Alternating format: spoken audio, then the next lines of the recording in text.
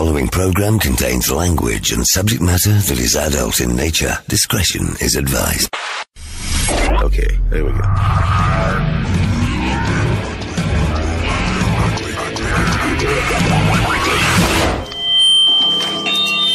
Whoa, feedback. This is Ugly Phil. What are you waiting for? The Rubber Room. Do it! Triple M. Spank the monkey. Spank the monkey tonight.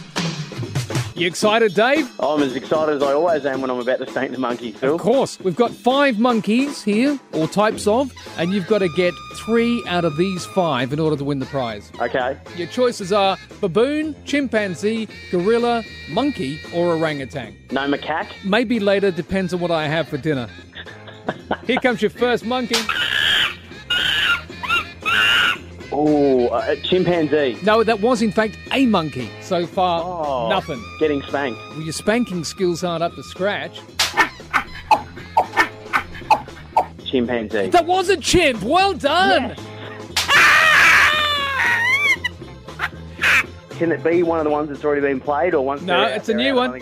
What are my 3 choices again? I'll tell you what's left. Baboon, gorilla, or orangutan. I'm going to go baboon. Yes! Get the next one right, and you'll win the prize.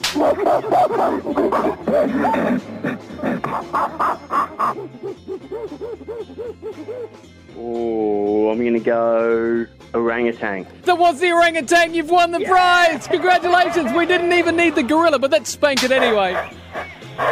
Congratulations on your monkey spanking skills. My parents never said I'd amount to anything, and look who's laughing now. There you go. Pull the other one, Dad.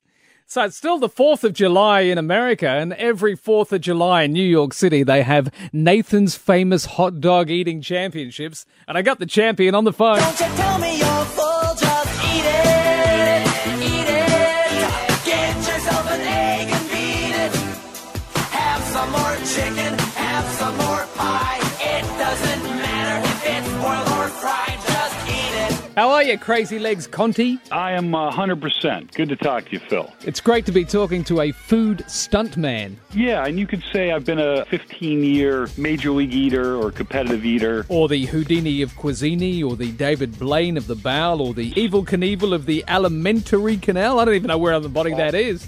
Those all work. Let's talk about some of the stuff that you've eaten. For example, the popcorn sarcophagus. Yes, I ate my way out of an 8-foot box of popcorn. It was one of those stunts that you really don't know how it's going to go. I had a snorkel on just to get a little breathing as they filled up the tank with popcorn, and then the snorkel came off and I had to eat my way to the plexiglass. I was finding kernels and crevices in places you don't want to hear about. So the 4th of July is your focus because this is where you're best known for your hot dog eating championship skills. What's your personal best now? Well, it's interesting. I have done 26 Nathan's Famous hot dogs and buns in 10 minutes, and that's the contest time. But Major League Eating does 60 events a year. I specialize in some of the technique foods. Corn on the cob, I'm the 4-time champion, eating 42 ears of corn in 12 minutes. Even a week after I eat all those Nathan's hot dogs, we have a kale eating contest in Buffalo. 8 minutes, all the healthy choice kale I can eat. Well, you know, I thought kale was a fish until I found out it was a salad.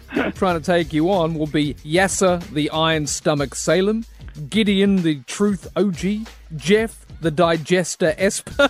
What's Michelle's one? Michelle is Lesko because her stomach has 13 different ways to digest, similar to an Eskimo language. We do almost anything they can put on the plates. We have yet to have a great Australian man or woman hit the Major League Eating circuit. Now, this year, the closest we can get geographically, Nella Zisser, who is from New Zealand, who'll be representing. I've had her before on the show. She was quite good. I was amazed. She's a model as well. A Maxim model turned eater. The women's contest is going to be very ferocious in terms of these are beautiful petite women who can eat a lot. And even one of our MCs, Sam Barkley, grew up in Sydney. So he's got his eye and his stomach towards the next great Australian eater. But that's what we're missing on the circular. I'm not a competitive eater, but I think I've got the name for it. Ugly Phil, my guts. I'm trying to think of, my records in pancakes and bacon are 5.5 pounds in 10 minutes. I've eaten 22 cannolis, which are an Italian pastry, in 6 minutes. But don't even think about the numbers. What it is is like traditional sports. You have to get into the zone. You have to focus, ignore the groupies, the fireworks, and just focus on your plate and your plate alone. I mean, there's nothing worse than connoisseur groupies, right? Those are for the after party. Well, you're a man who can lick his own eyebrows after all. Hey, man, great to talk to you again. Thank you. Eat all you can. And good luck tomorrow, or today as it is in America. So that's Crazy Legs Conti, my competitive eating name. Well, I've got a couple, Sammy X. One, obviously, Ugly Phil My Guts. What have you got? Mine is Sammy Extra Large Fries. Gee, that's good too. I like that. Because I've got the X. Okay. Ugly Phil Opium Tubes. No. No, okay. No. 1-333-553. Do you have a competitive eating name? What is it? How are you, Andy? Yeah, pretty good. And you? What's your competitive eating name? Andy the Mozzarella. Do you like cheese? Oh, mate, can't get enough of it. Ted, how are you? Yeah, not too bad, Ugly. All right, what's your competitive eating name? It's quickly ingested. Ted Quickly Ingested. Don't take this the wrong way, but you do sound a bit like a serial killer. Oh, I'm taking that the wrong way, Phil. How are you, Dave? Good, mate. How are you? What have you got for me? Dave Tough Guts Towers. You do have tough guts. Well, I can eat pretty much anything. I've seen some of your exes. Let's just let that go to the keeper. Pass. Wolf, how are you, Wolf? Ooh, Phil, how you doing? What is it? Your competitive eating name? Mate, it's got to be Woof It Down Wolf. That's what I'm talking about. As the years went by and the child grew to maturity, he found himself possessed of amazing physical powers. Now that's a face for radio. And now, the Rubber Room. Triple M. A bit later on, I'm going to speak to Genevieve from the Skirt Club, which, if you don't know about that, is an exclusive club for ladies looking to experiment, if you know what I mean. A few people ringing about that, but we'll get to that later. Because Sir Alex is here from thebigsmoke.com.au. Let's talk about words that get flagged at work while you're on your internet.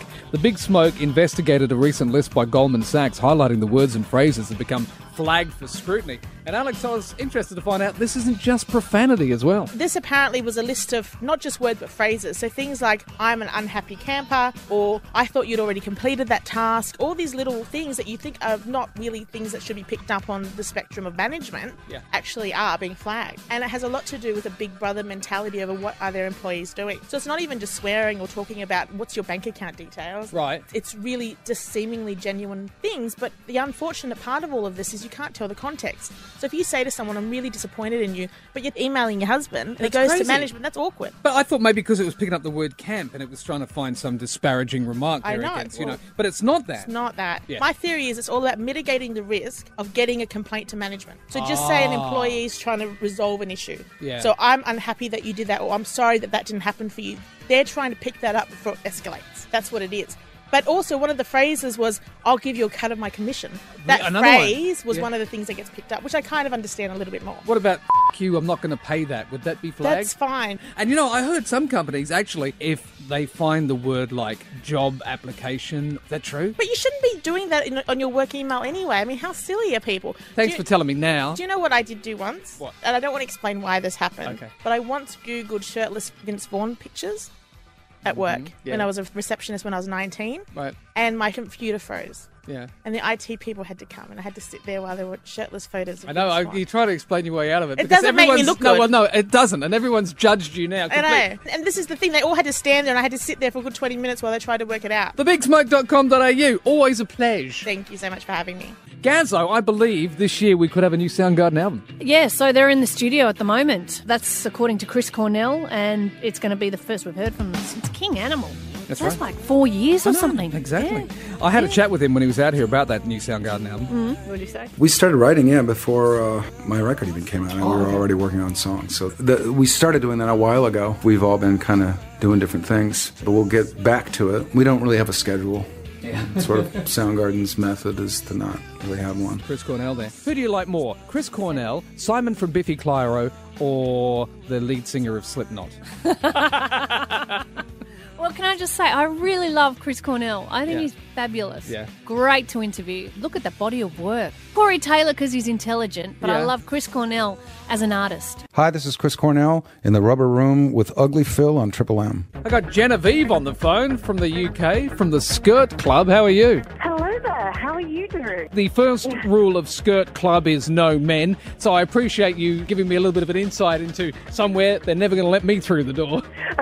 I'm afraid not, and you wouldn't be the first one to ask. Not even if you were in drag, I'm afraid. No men, and that's a very strict rule. Simply because women, I feel, can't be their true selves when men are around. They often feel pressured or the need to please or behave in a certain way, and I wanted to get rid of all of that and to allow women the freedom to be themselves. All-inclusive, all-female sex club for bisexual and bi-curious women, which if you are curious but you don't know how to pursue it, or what the next step would be. I guess for a lot of women, they may be put off by the idea of going to a gay club because they wouldn't know what they're going to expect when they get there. Correct. And also, our members don't identify as gay. They might not even identify as bisexual. They may consider themselves to be straight. They would just like to have this experience in their life once. So we don't really do labels. And I think that's a great way to call this a night of curiosity and exploration. So you say a chance to explore the sexual curiosities. Or maybe just experimenting, just having fun, living your life to the full. These are all activities we should enjoy. This is not a crusade or mission to discover, if you're bisexual. I don't think we need to call ourselves anything. I think just being a woman and enjoying your sexuality is a great thing to do. And you have different kinds of clubs as well, or I guess different levels. The first level being the Skirt Club Mini Skirt, which is a try it on for size kind of social event, right? We like to call it the shorter, tighter version of our signature party. Right. So if you're not entirely sure you want to dive in the deep end, no pun intended, then you should probably come to this cocktail soiree and meet the other members who, for women, engaging in good conversation is already something that's registered on my sexual radar. So dressing up for a woman, talking with her, engaging, flirting, all these things are quite exciting in themselves. Sure, I'll get you to hang on there a sec, Genevieve, and we'll talk more about the Skirt Club here in the Rubber Room. You're listening to the Rubber Room podcast. You can follow us on Twitter at the Rubber Room AU. NASA are probing Jupiter with their probe called Juno. Juno rocks. However, I'm surprised this didn't make more news. Leaked recording was found on the probe in Mars of an alien responding to messages sent by NASA into space. Apparently this could be the genuine recording of an alien replying to NASA from 2012, because we send signals up there all the time. In fact, we actually send the Rubber Room into space as well to show that there is, in fact, intelligent life on Earth. I don't know if you knew that. I didn't know that. It's probably not the show to send if you want to go with intelligence. Good point. I should have probably left that bit out. But anyway, so I can play you a bit of this. Unfortunately for you, Sammy X, I can actually speak a bit of alien, so won't be any particular drama involved in the actual alien thing. Where did you learn to speak alien? TAFE. All right, here it is. The voice of an alien, leaked recording, allegedly found on the probe in Mars. And I know you're going, this is another one of your stupid things that you do, Ugly Phil. Like when you call a hardware store and ask if Barb Dwyer works there. No, man. This is legit. This is the real thing. I stake Sammy X's reputation on this. Hang on. You ready for it? Yeah, all right, go on okay, then. so here it is. First bit of message from outer space. And it goes, I'm going to have to tell you what it is because it's a bit hard to hear, right? It goes, hello, I am Shivan. I received your message. Here we go.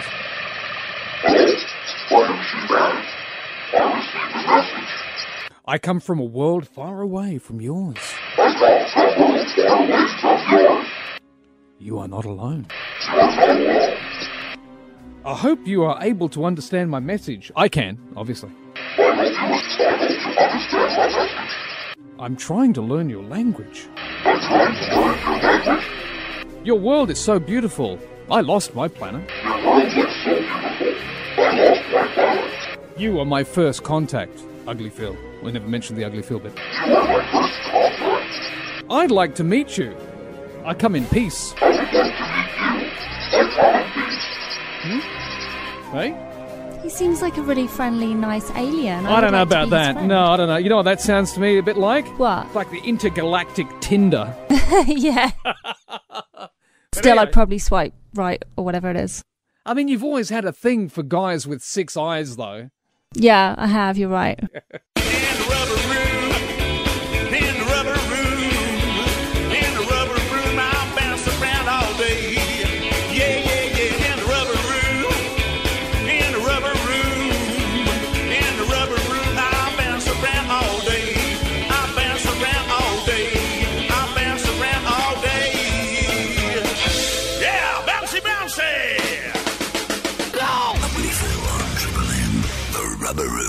I got Genevieve on the phone from the Skirt Club in the UK. So it's all about, women being able to go to the Skirt Club and perhaps meeting other women, perhaps sampling the forbidden fruit. Although it's not just about that, you've got speakers as well. Women are very thirsty for knowledge. They like to learn. They like to improve themselves. We love to have speakers purely to learn new skills and see things from a different perspective. We have too much inside our own lives sometimes, and we've got a lot to share with one another. We always have speakers at the miniskirt events and at the signature parties. Right, which is the next level up. This is the more risque of the two? Yeah, it's effectively a play party, but with a twist, of course, because it's champagne reception. We have a burlesque performer or something of some sophisticated nature and elegance. Are you surprised by the amount of people that have wanted to get involved in this? For example, you have a membership of about 5,000, mostly based in the UK. Did that come as a surprise? It did. I started this venture purely for my own pleasure, of course, and it was meant to be just a bit of fun, a bit of passion project gone wild, and it took off. I had no idea how many other women in the world felt the way I did, and it's been such an eye-opener. And what kind of feedback do you get from people, from the first-timers? People really want to reach out and thank us for being brave enough to do it. Women want to know that they're going to go somewhere where there's a certain standard of quality, it's in the right environment, and that we have their best interests at heart first. The safety aspect and the privacy is hugely important for them. A lot of women would go to gay clubs because it was a place where they could go and dance without being hassled by men. Oh, that's exactly what I do on a Friday night. I love gay bars. I make the bestest friends and they play the best music. If you ever need a male ambassador just merely to come in and... Well, it depends. If you're going to wear a skirt with our logo on it, then maybe you can. Won't be the bloody first time.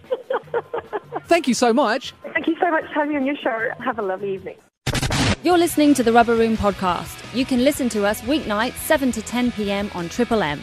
Mr. Inappropriate, could you please introduce the kills? Yeah, sure. I've had a few kills in my time. 20 in one weekend once. Sure, they were only snails. Whatever. Here's Alison from the Kills in the Rubber Room. In the Rubber Room, it's all about thrills and spills.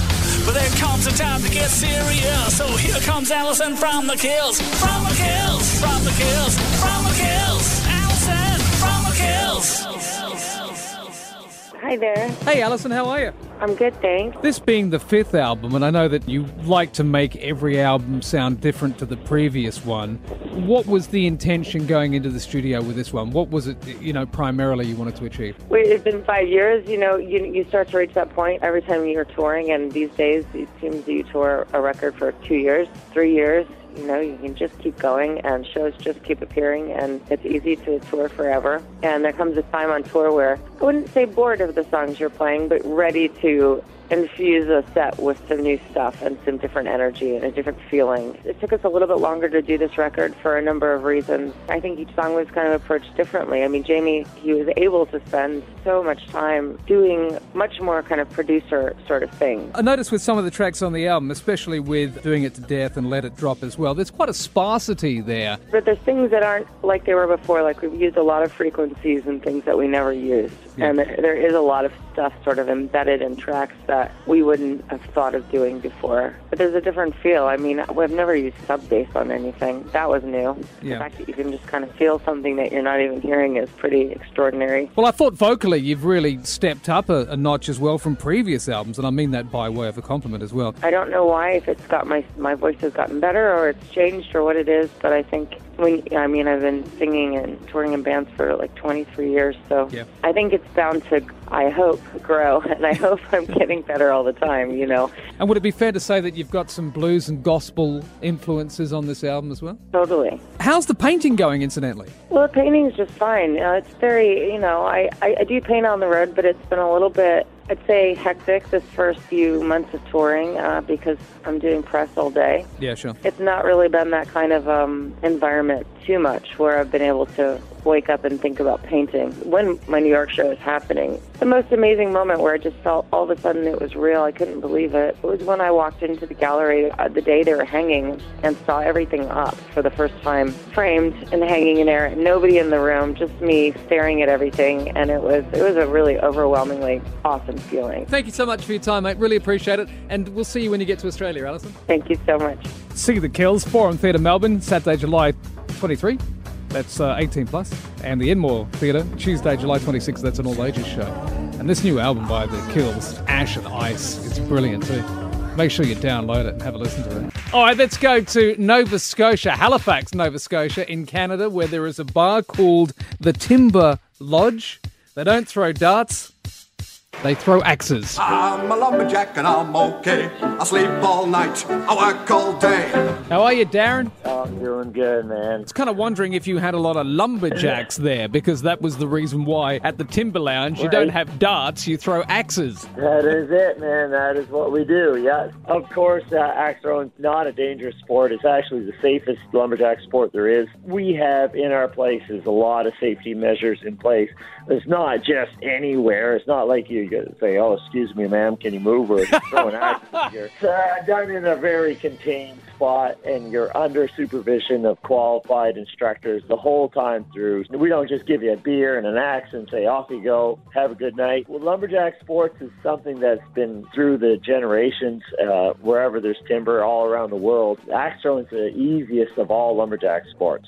It's something anybody can do right away. So what are they throwing at? Is it a target? A lump of wood? Yeah, that's what it is. It's basically like an archery target, what we throw at. Of course, you're going for the bullseye in the middle. So about a 3-inch round ring that you throw at. We're throwing at tree stumps. They would be eastern white pine. They're probably about 26 to 28 inches in diameter. Do you have a drink limit on people before they throw the axe? Well, yeah, we had some Kiwis in there tonight, and they were throwing axes with us. A few of them seemed like they had a few too many. Like, I was actually quite surprised. I thought they'd be good for the whole night, but they weren't too drunk to throw axes, but their accuracy was actually going downhill as opposed to improving. You got these people that play that bring their own pool cues with them. Do you ever have anybody that turns up with their own axe? Yeah, well, we do. You know, there's people in the sport that like to come by and hang out. I mean, wood chopping's a big sport here in Canada. Almost as big as in Australia. Respect to all the boys from the new South Wales Axeman Club and the Queensland Axeman Club. They take the sport quite seriously, so we invite the pros to come in. But, like, I have the best axes in the world, they tell me. I hope nobody misheard that. You didn't say you had the best asses in the world. That's, well, hey. I want to come by, and I'll do that when I'm next up in town. You know, I want to ask you a question. You will be pining, because if you want to go with wood pines, you'll be barking up the wrong tree, buddy. There it is. Hey, man, great to talk to you. A big shout out to my Australian woodchopping buddies down there. Nice to talk to you. Thanks, Darren. Was it just me, or did he sound drunk?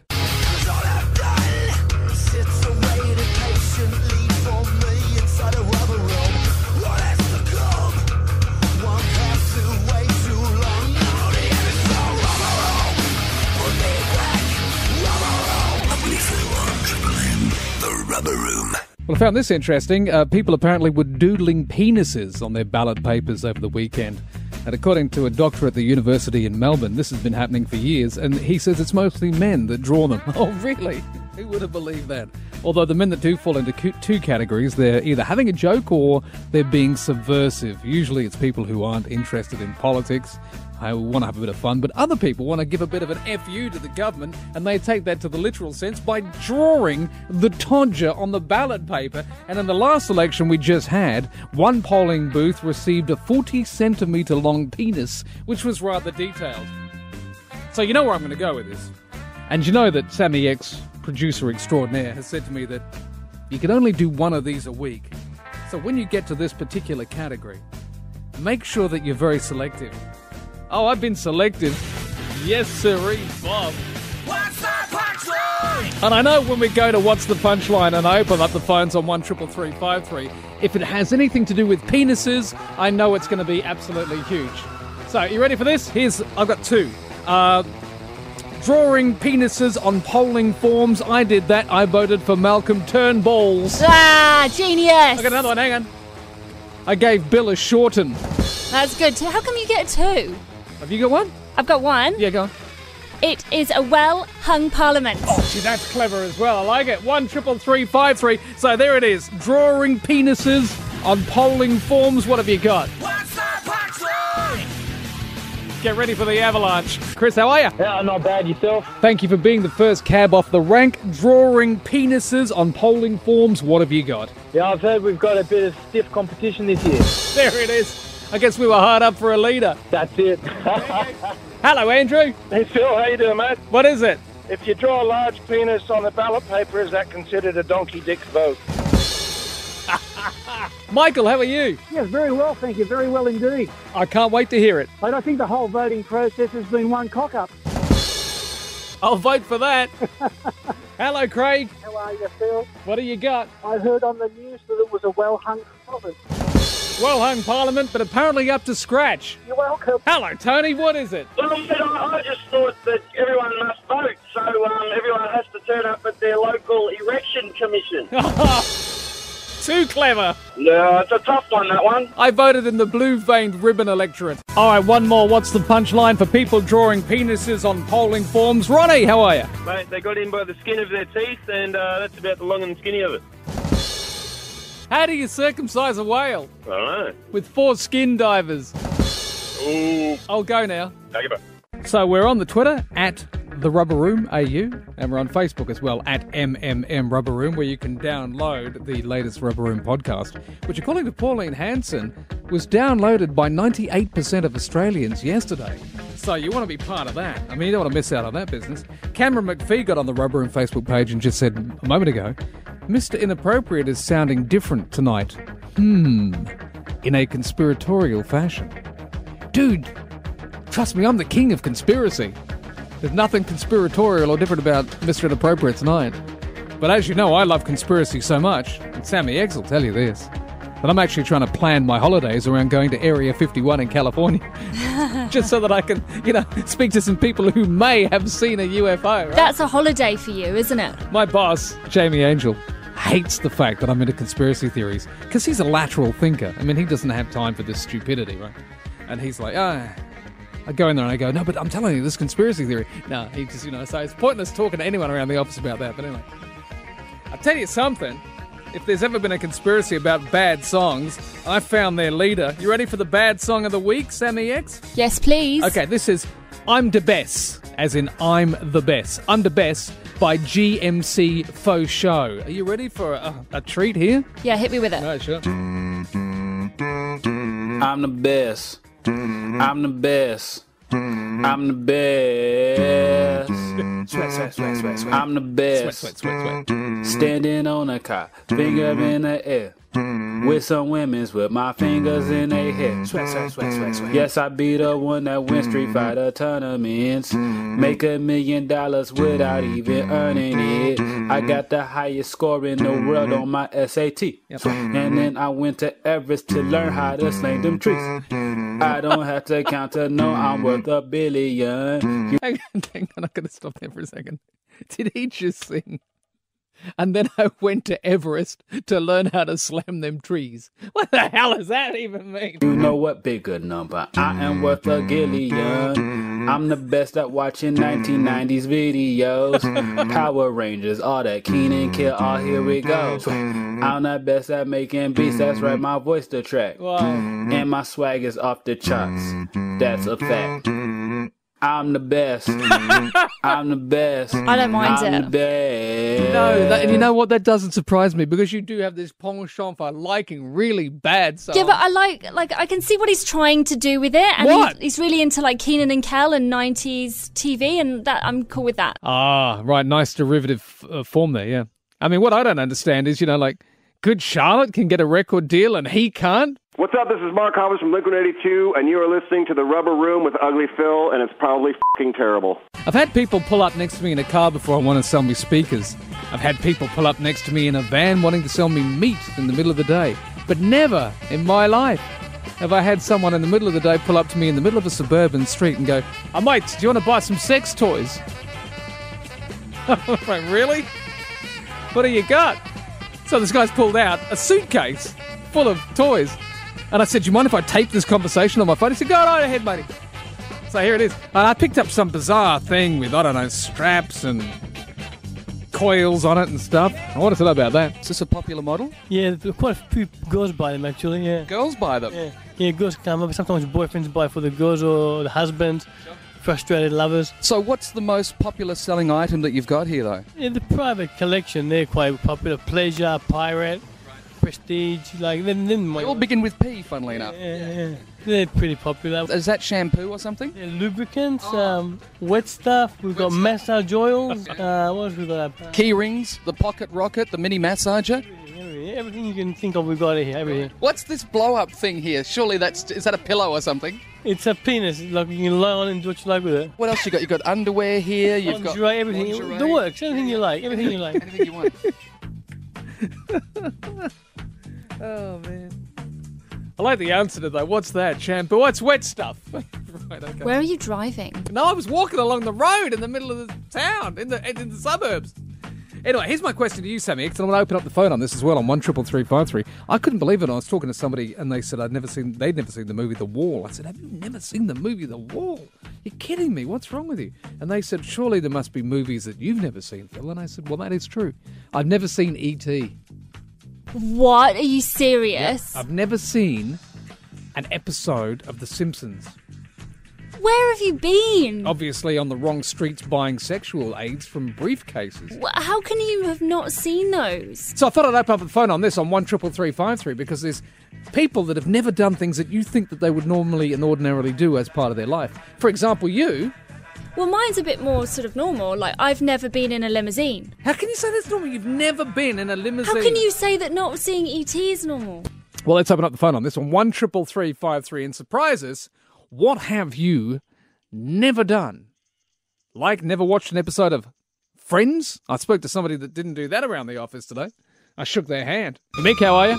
Hey, I'm good, Phil. I'm loving your work, mate. Thank loving you. Your work. Want to know what you've never done? Never said sorry. Get the f*** out of here.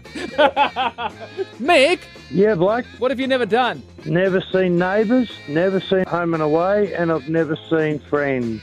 Get the f*** out of here.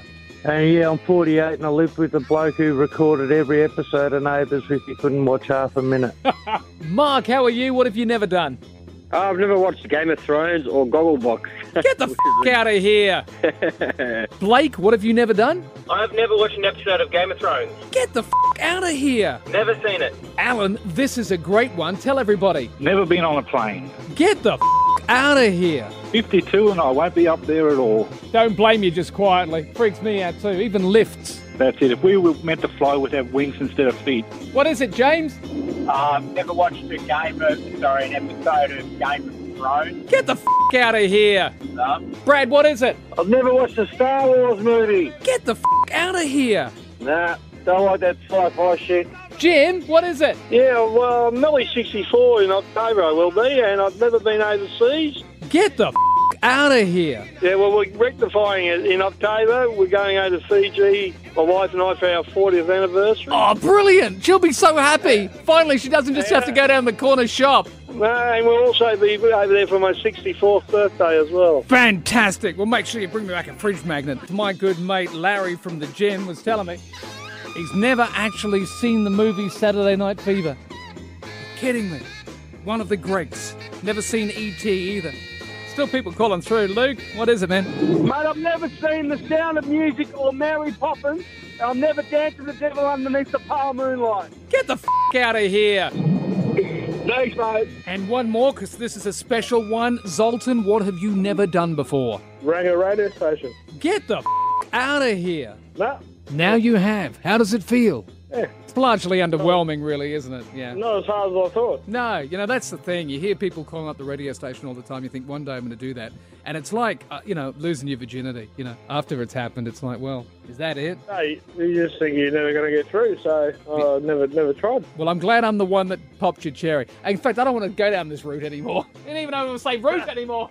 No worries, Angus. Wow, thank you to everybody. Can't wait to see The Cure when they come to Australia. How long's it been?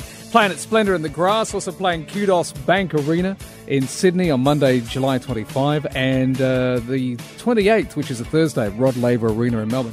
No Brisbane shows, unfortunately, this time round, apart from Byron Bay, of course, for The Cure. I was talking to Robert Smith about working with Ross Robinson. Now, he's a guy that produced Slipknot at the Drive-In, Limp Bizkit, Glassjaw and Korn. I wanted to know how that collaboration came about because it resulted in a much heavier Cure album. I mean, I anticipated when I first got in touch with Ross, he actually made the first contact because he'd done some interviews and he was talking about bands and Slipknot as well, and then he was saying my favourite band's The Cure, and I was thinking, how does this work? So I was kind of intrigued, and when he made contact, I sort of followed up with it, and we met up, and I was surprised at how my preconceptions weren't right at all, and he was a really sweet bloke. There was a little bit of a standoff at first because he's more used to working with very young bands, like bands that are on their first or second album kind of thing. So he had to defer to me a bit more than I think he was used to in the studio. But yeah, I think he thought I was probably funnier than he imagined. But you said you had these preconceived ideas of maybe doing a conceptual album. What did you mean by that? Well, I had it in my mind. I mean, the demos that we were doing for the album were, I was chucking away all the sort of the really melodic stuff and all the upbeat stuff, and I was only keeping, every kind of third song that was very morose and very sort of gloomy and down and heavy. And when I played Ross and he was saying, what else have you got? And I started playing some of the other demos, and he was saying, no, that's the stuff. And he wanted it to represent everything The Cure does. So he wanted heavy songs on there, but he also wanted them kind of like, set into relief by some of the pop stuff that we do. You've seen a few bands in, the couple of decades that you've been around who would have, I guess, emulated your career or stylized themselves on you. I think that there's you kind of trade one thing in for another. I mean, it would be pretty stupid, I think, if we, the age that our band's at, that we were kind of like running around on stage, and leaping in the air. But yeah, you trade that in for like experience and how to play. I mean, our lineup's been together. There's kind of something going on stage, so we don't need to run around as much as we did. Not that we ever ran around very much in the first place. There's been this resurgence of interest in The Cure, and I've noticed at least 2 TV commercials with your music behind it. How do you feel about that? Well, I resisted our music being used for adverts for more than 20 years, but I had to get, I left Polydor Universal, and in order to get a box set of B-sides released, which is called During the Dots, which is like with everything that The Cure had ever done on B-side, and all the outtakes and weird stuff filmed and that, they insisted that I give them an advert each. So again, that was a trade-off. So I was just being a pragmatist, really. I think it sucks, basically. I hate our music being used for adverts. There you go, Robert Smith from The Cure. See The Cure in Australia next month. You're listening to the Rubber Room podcast. You can listen to us weeknights 7 to 10 p.m. on Triple M. Let's talk statistics. Pauline Hanson with one of her first comments as a newly elected politician last weekend. And I will take you out for a halal snack pack out in the western suburbs of Sydney. Not happening. Not interested in halal, thank you. Not interested in it. I don't believe in halal certification. 98% of Australians don't want halal certification. And what a wonderful voice she has too. I think we've got a fantastic alarm clock. Get up! Get up! Best alarm clock ever. But anyway, 98% of Australians don't believe in that halal classification. Why? Because she said it's true. And if you hear a statistic on the radio or you read it in the paper or on TV, you think it must be true, right? Take Jim Jeffries, for example. I was talking to him about this. He did a sort of anti-gun message, which got reenacted, gets on the YouTube every time there's a massacre. He told me he made up one of the statistics. I recorded that routine about a year and a half ago. Did nothing for about a year. And then 6 months ago, it blew up. And it was on news shows over here. It was played to law students in Yale. Very interesting because, some of the statistics I made up, you're 80% more likely to be shot by a gun if you have one. I just said that. That's a good statistic. Yeah. So here I'm going to go open up the phone on 133353. See, if you say a statistic and I put it on the radio, therefore it must be true, right? For example, Sammy X, did you know that 57% of Australians don't own a kettle? Wow, that's incredible. Yeah, 57%. That's a lot. Yeah, I know. Did you know that 12% of all accidents worldwide are caused by somebody whose name is Simon? Oh, pesky Simon. Yeah, I know, you wouldn't believe it, but therefore, you heard it, so it must be SPG. True. Yeah. Want to make a statistic up that can become part of folklore? Sure, you can do that. 72% of Australians already have. 133353. What do you got? How are you, Leo? I'm very well, and yourself? What can you tell me? I found out through some of the studies I did over the weekend. Yeah? That 100% of the people that voted for Pauline Hanson are idiots. You'll find this interesting, that 100% of all Leo Sayer's songs were sung by Leo Sayer. Oh, really? That's phenomenal. We should write a paper about it. Hello, John. G'day, Phil. How are you, mate? I can't wait to find out what you're going to tell me. Mate, 99.9% of statistics are complete made-up rubbish. Wow, but then again, there's a 0.2% margin of error. There is that. Hello, Brent. I can tell you that only 23% that listen to you actually like you. That's actually 22% more than I thought. Hello, Dougie. G'day, Phil. Did you know that 100% of people who drink water die? But Al McPherson said we had to drink 8 glasses a day. Yeah, well, you should be listening to Tim Noakes instead. He's a professor at the South African Institute of Sport. He knows what it's all about. He's got the right idea. That'll teach me to listen to Al McPherson. Yes. Hey, Richard. Hey, Phil, how you going? Did you know 100% of all men who are Richard are also dick? Yeah, I'm a real dick. What have you got? 98% of statistics are made up. And the other 2 people were lying? Of course they are. Hello, Dave. 85% of your Twitter followers will look at your naked picture tomorrow morning. Did you know that 1% of all people called Dave from Panania no longer live in Panania? That's exactly right. Where are you now? I'm at Milpera. That's all right, I'll talk slowly. Hey, Matt from Mount Annan. My statistic is that 76% of WRX drivers are wankers. Did you know that 100% of men from Mount Annan are mountain men who love mountain women? Well, it's quite possible. Well, there you go. Statistics that you can't argue with because they're on the radio. Hey, apparently a lot of things are growing on me because I'm disgusting and apparently repulsive to women, especially my girlfriend, I found out the other night when I was sitting there having dinner next to Mrs. Ugly, and she goes, "Oh, you're disgusting." And I said, what? What am I doing? She said, that noise you make with your mouth while you're eating, that just disgusts me. And I went, what, that? Does that sound bad? You're a woman, Sammy X? It doesn't sound that nice, no. Really? Yeah. And then she said, she had the audacity to say last night, I might give you a bit of action this weekend. And I was like, hey, really? Is it my birthday? No, it's not. And she said, I'll have sex with you this weekend, but only if you tidy yourself up and make a bit of an effort. So can you brush your teeth and maybe put on some aftershave? And I'm looking at her and think, well, maybe, I'll have sex with you this weekend if you can come to bed looking like a Victoria's Secret model with the wings on and shit. Did you say that to her? No, I never said that because it's the promise of sex, so I didn't, Yeah, don't say that to her. No, exactly. But, and in retrospect, perhaps I am a disgusting human being, but maybe I needed somebody to point that out to me, because that's love, when somebody points out your disgusting features. Did I ever tell you about the time that I was in the studio and my stomach was rumbling, so I recorded it and magnified it by 50%? Yeah, like 500 times. Would you like to hear it? So this is my stomach in the studio, magnified 500 times.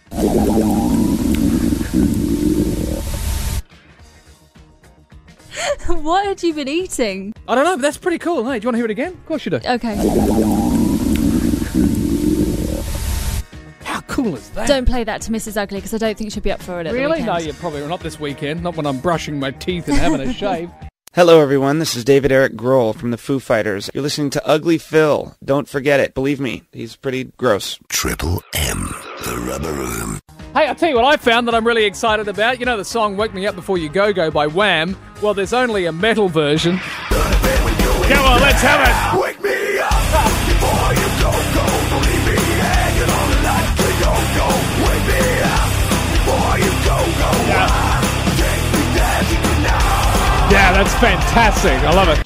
So here's how the day went. I read somewhere on a music site that the new Blink-182 album, California, has got a Japanese song as an added track on the end. The song was called Hey, I'm Sorry.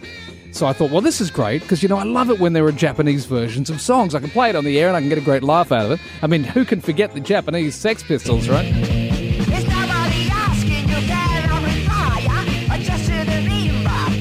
mean, that's fantastic.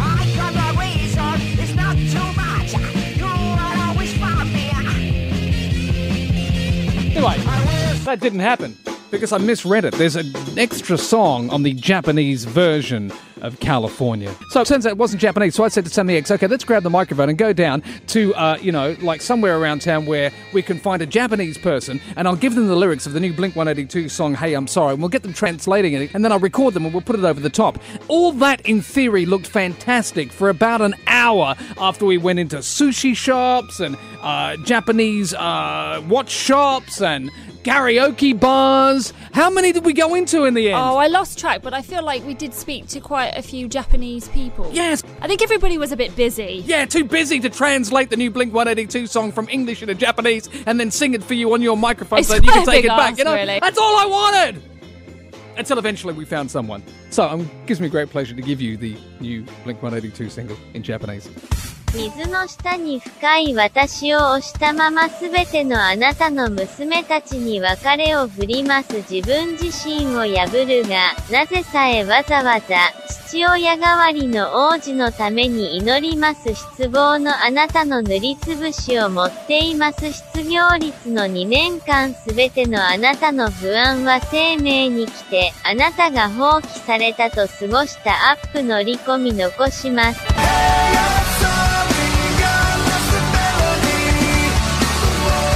Yep. Yeah, that's it.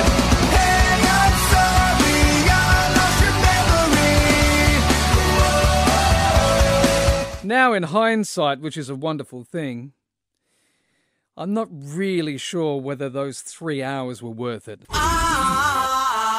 Nothing will explain why cats are attacking people and holding them hostage in America. It's going to sound like a strange question, but we have a cat and it's going crazy and it's attacked my husband and we're kind of hostage in our house and we're just wondering who we can call to do something, get rid of the cat or help us. Right, so you hear that. That's somebody calling the 911 emergency number in America. You hear that and you think, oh, wow, that is probably unfortunate, but an isolated incident? No siree, Bob. I think someone just called my house about my crazy cat. A 4-year-old Russian blue named Kush trapping its owners in their Florida home this past weekend. I can't get out. She's got us trapped in her bedroom. She's never been like this. I don't know what's happened to her. Teresa Gregory, cornered with her husband James, speculates the cat's fury may have been unleashed when Gregory stepped on Kush in the dark by mistake. I mean, my husband, we're ripped up. Ripped us. Pouring blood. She ripped us up. She's sitting right there. There's no way to get out. We just need her out of our house. We don't know what to do. And Kush is the second ferocious feline call this year. In March, Lee Palmer's cat Lux went berserk. It has went off over the edge, and we aren't safe around the cat. Why? What's the reason behind these cats? Maybe they heard about the greyhound racing and they're like, hey, don't look at us. I ain't chasing no rabbit, man. Have you ever, this is probably going to be the strangest question you'll hear a week, but have you ever been held hostage by an animal? Because once upon a time, when I was younger, I was chased by a goose in a park, and it nipped me. And I don't know if you've ever been nipped by a goose, but its waxy beak is really hard, and it hurts. It's like when some kid pinches you at school when you're in the playground. You're, oh man, really? That's exactly what it feels like when a goose attacks you. It never held me hostage, only because I outsmarted it, but I'm sure that, if it had, more geese there, whoa, it would have been like a dog day afternoon. So anyway, 13353. A crazy question, but I know there's someone out there who's been held hostage by an animal. Sky's on the phone. I was talking about, have you ever been held hostage by a pet? And it wasn't a cat, though, was it? No, it wasn't a cat, no. You were held hostage by? By a horse. Well, I feel the need to mention it was a miniature horse. Horses for courses for me. Yeah, okay. Right, so this miniature horse... I was on my grandpa's farm and I was showing my friend around. He came over to me and started getting a bit funny. A bit loose, as we say in the horse whispering fraternity. Yeah, sure. Yeah. My friend screaming, and then he started doing the, rearing up and all that, so he ran away and he chased us up a tree. We were stuck up there for maybe an hour or so before he wandered off somewhere. Lucky it wasn't a miniature Shetland, because they can climb trees. No, they can't. Yeah, you're right, I'm making shit up as I go along. Nonetheless, that is a story to tell people, and now you're telling us here. What happened to the horse in the end? Did someone give it a carrot? No, we ran away. We made a break for it after we wandered off for a minute, and he chased us all the way back to the fence line. He was actually just excited, but we were kids and we were terrified. Yeah, of course, absolutely. Did you try and distract it in any way, shape or form? Try and what? Distract it. Did you go, oh look, there's Gay Waterhouse wants to offer you a contract or something like that?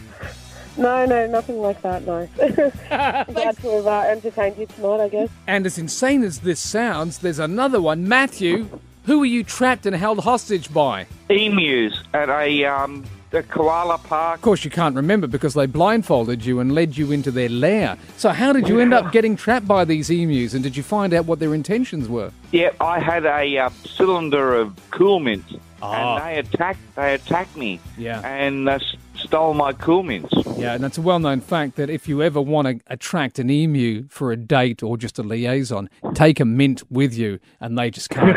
They can't resist it. Well, I'm glad you got out safely, Matthew.